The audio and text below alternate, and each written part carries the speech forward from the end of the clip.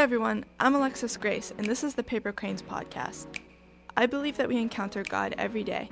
Whether we realize it or not, He can be found in the grandest of adventures, in the smallest of moments. Paper Cranes podcast seeks out stories that show us how vast God really is, one person at a time.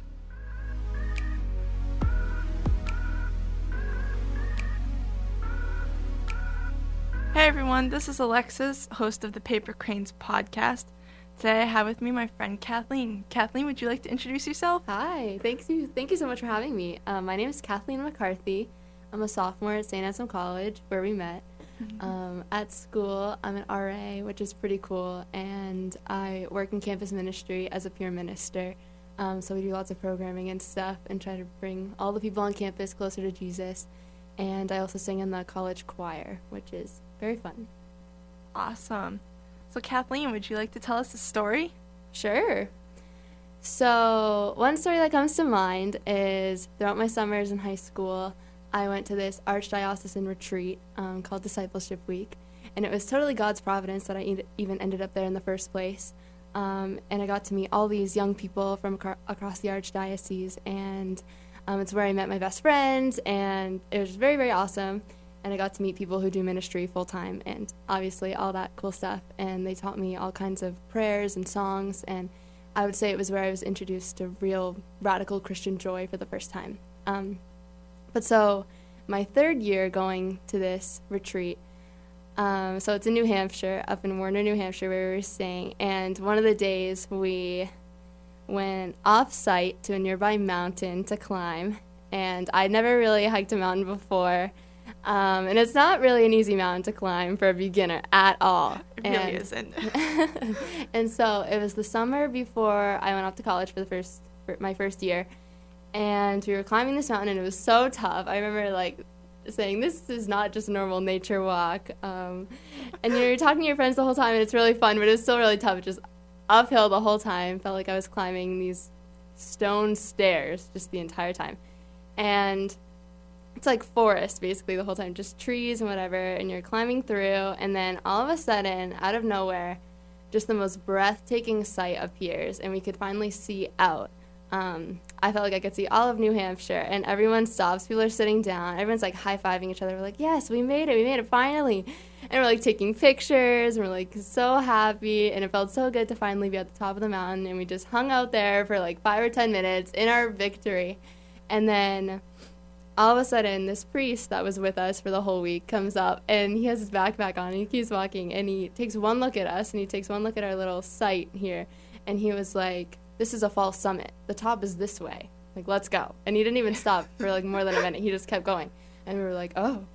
And we were a little disappointed because that meant there was more hiking to be done, but we kept going, and this last leg of the hike was way harder. It was just, it's kind of rock to vertical rock, and you just had to climb with all your might, and it was way harder, and I was like, the top is not going to be worth it. I liked our little fake summit, but I looked up, and there was a crowd of all the other teens that had made it before us, and they were cheering us on by name, and they're like, you can do it, and my best friend's running right beside me. They were going faster than I was, and I was like, oh, I gotta keep up, and all of a sudden we get to the real top, and it was way more beautiful than that little false summit was, and it was so worth it.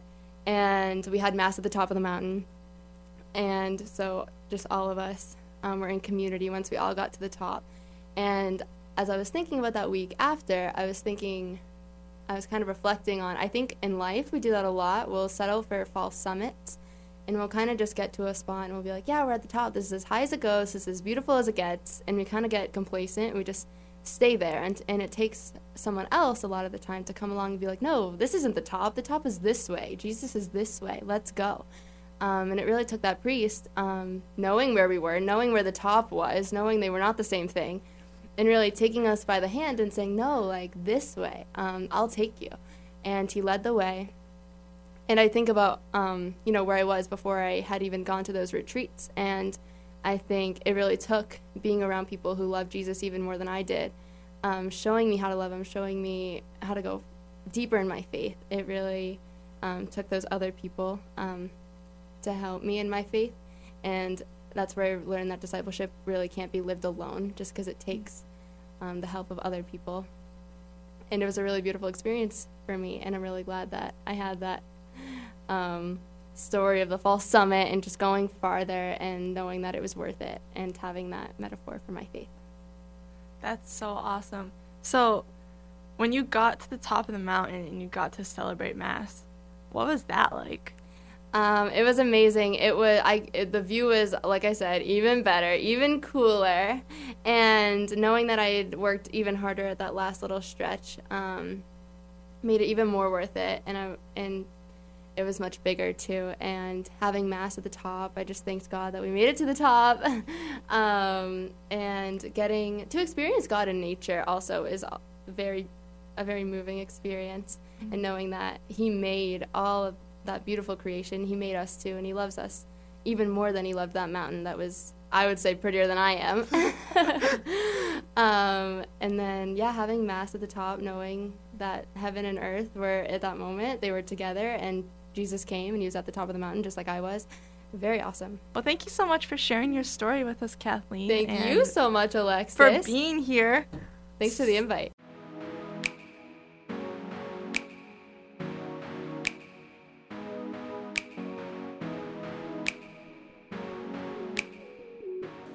Thanks for listening to Paper Cranes Podcast, a production of Grexley. To learn more, visit grexley.com.